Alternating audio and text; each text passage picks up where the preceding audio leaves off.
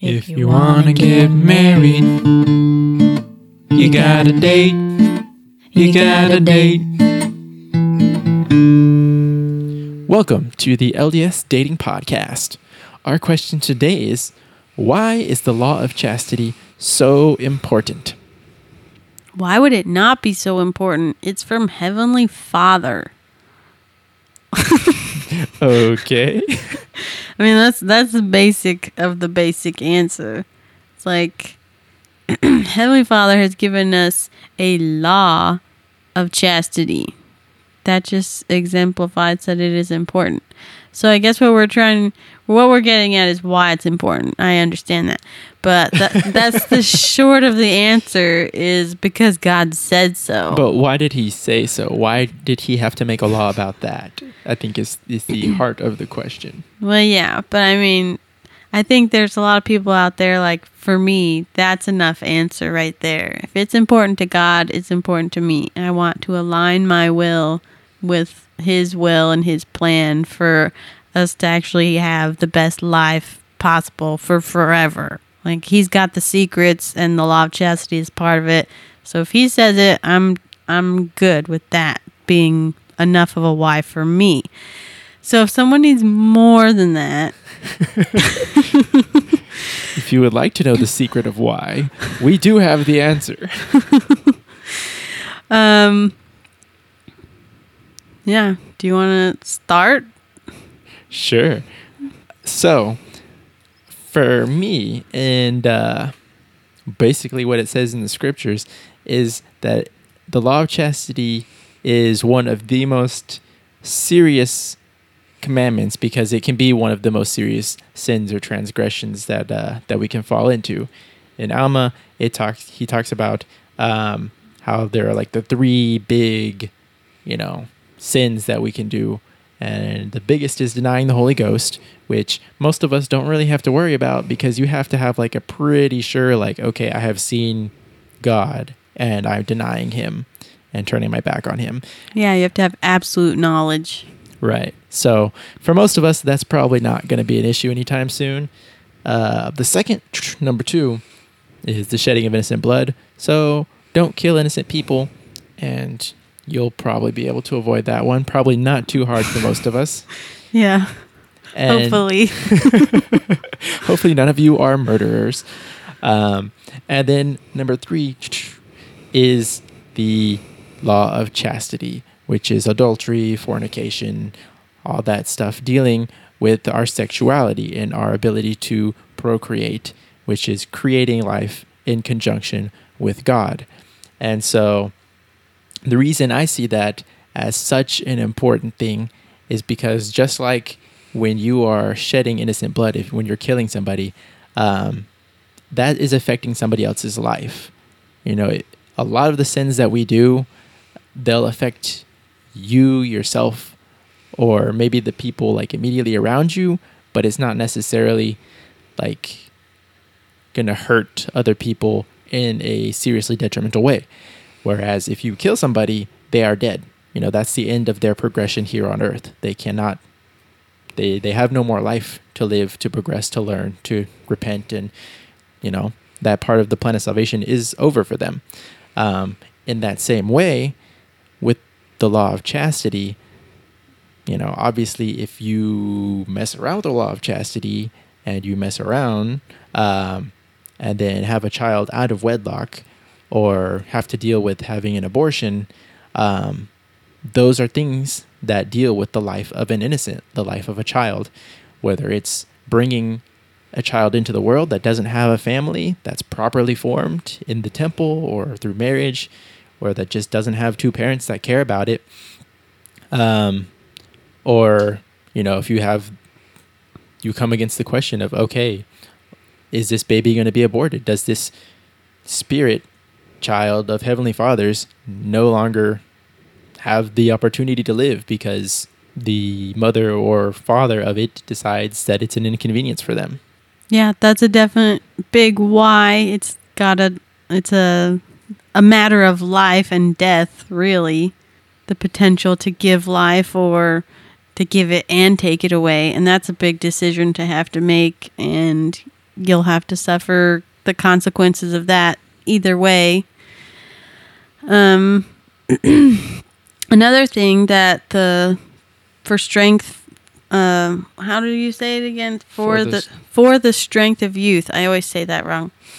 It says that you want to avoid the burden of guilt and sin and all of the attending heartaches as you keep the standards outlined in the scriptures and emphasized in this pamphlet. So that's going to be a big thing for why you want to follow the law of chastity, is to avoid the feelings of guilt and heartache and the things that come with sin. So it's not just the importance of not committing the sin because it's a matter of life and everything, but it's also going to have the effects on you. You can't sin and not feel bad. Wickedness never was happiness, and you're going to feel the guilt.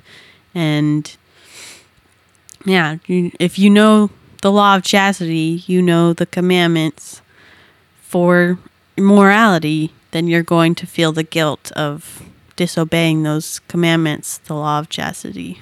And that's a really important point too, because, from what I was saying earlier, you could say, okay, well, hopefully you wouldn't say this, but the argument could be made, if we're really careful and make sure that no one gets pregnant, it's not affecting anybody's, any child that could be's life, then it should be okay. But like Carrie was saying, there's a lot of guilt that comes from knowingly sinning in that way. And because the power of procreation is so important and so sacred, God has put these guidelines to say, hey, don't mess around with this. In the strength of youth, most of us are kind of past the age where we think of, let me think of the strength of youth. But we really should, because those guidelines are not just for the youth. Those are the basic guidelines that we build off of as we continue in our progression and, get older. But the guidelines that are in there are there to help us to avoid doing anything that will lead us down that path to more serious transgressions, and that will burden us with guilt and with shame. And really, there are a lot of negative consequences that can come from that, emotionally, and with the relationships that you develop with people, the way you treat someone of the opposite sex, if that's something that you have been messing around with. If you've been breaking the law of chastity, it changes your view of dating, of the opposite sex, of serious relationships. And that's what we see going on in the world today, that people don't take the law of chastity seriously. They don't take physical intimacy seriously.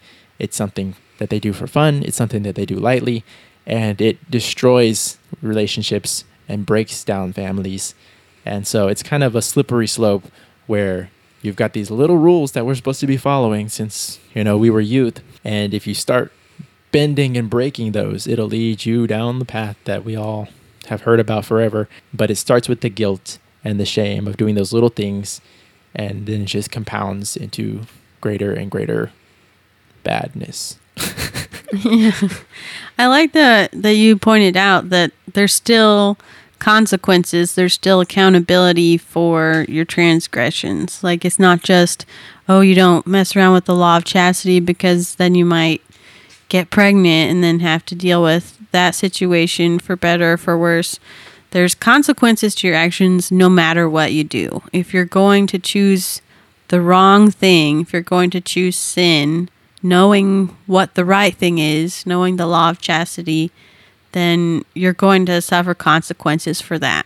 Whether you see that immediately or you see it on Judgment Day, kind of depends on the people in your life and how they present consequences for your actions and things too. But the consequences are definitely going to come if you're living a sinful lifestyle morally.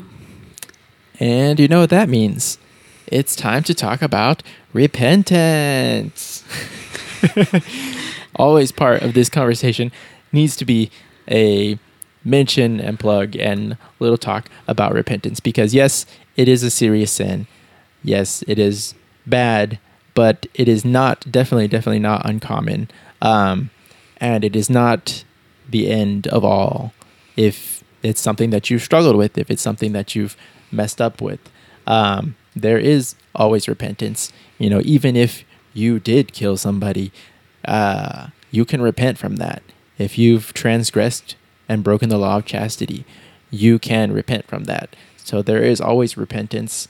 It's just important to remember that even though we can always repent, it is not an easy process.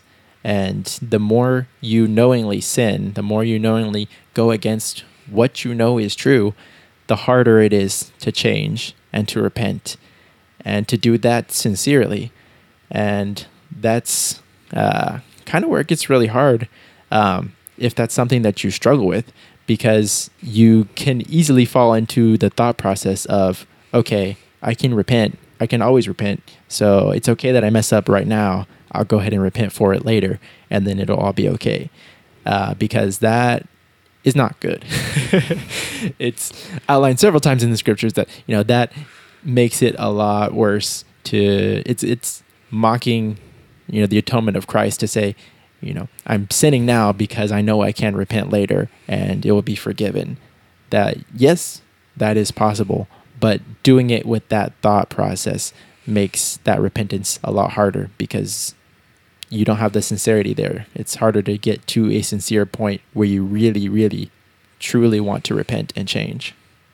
Yeah, and along that same kind of line, I want to point out that this is like one of the harder things for good people to stay in line with all of the time, because the law of chastity is kind of a thing that is, I don't know how I'm trying to say this. It's a transgression that's easier to commit because sexual intimacy is something that's supposed to be for our good. So it's kind of hard sometimes to resist that temptation to do something that's naturally put into your spirit and your body as something that's good. To procreate and to show love is something good within marriage and sacred within marriage. So it's hard for us to create that line in our minds, in our bodies, that this is something that we have to wait to do when we find our eternal spouse and are sealed to them. So it's something that a lot of people fall into a problem with, whether it's just as small as passionate kissing, which is still against the law of chastity, or it's as far as, going all the way sexually intimate. So I just want to point that out, that it is one of the harder things because God does want us to be sexual beings and to have children and to show love to our spouse.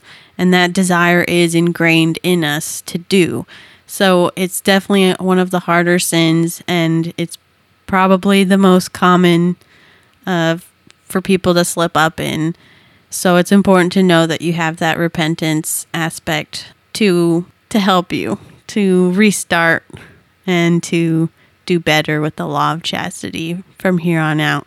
And again, that just kind of like re-emphasizes how important it is that, from youth, we were taught from the strength of youth that, hey, these are things you should not be doing because it'll lead you down that path. And like Carrie was saying, it's built into us. So they've tried to give us guidelines to say, stay away from these things because you are going to want to go further than you should before you should.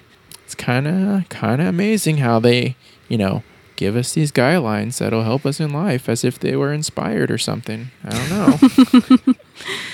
know. Yeah. I wanted to add this little quote that was from Thomas S. Monson back in October 1990 when they were introducing the For the Strength of Youth. Anyway, Thomas S. Monson said that tears inevitably follow transgression, and he advised the men to take care not to make women weep, for God counts their tears.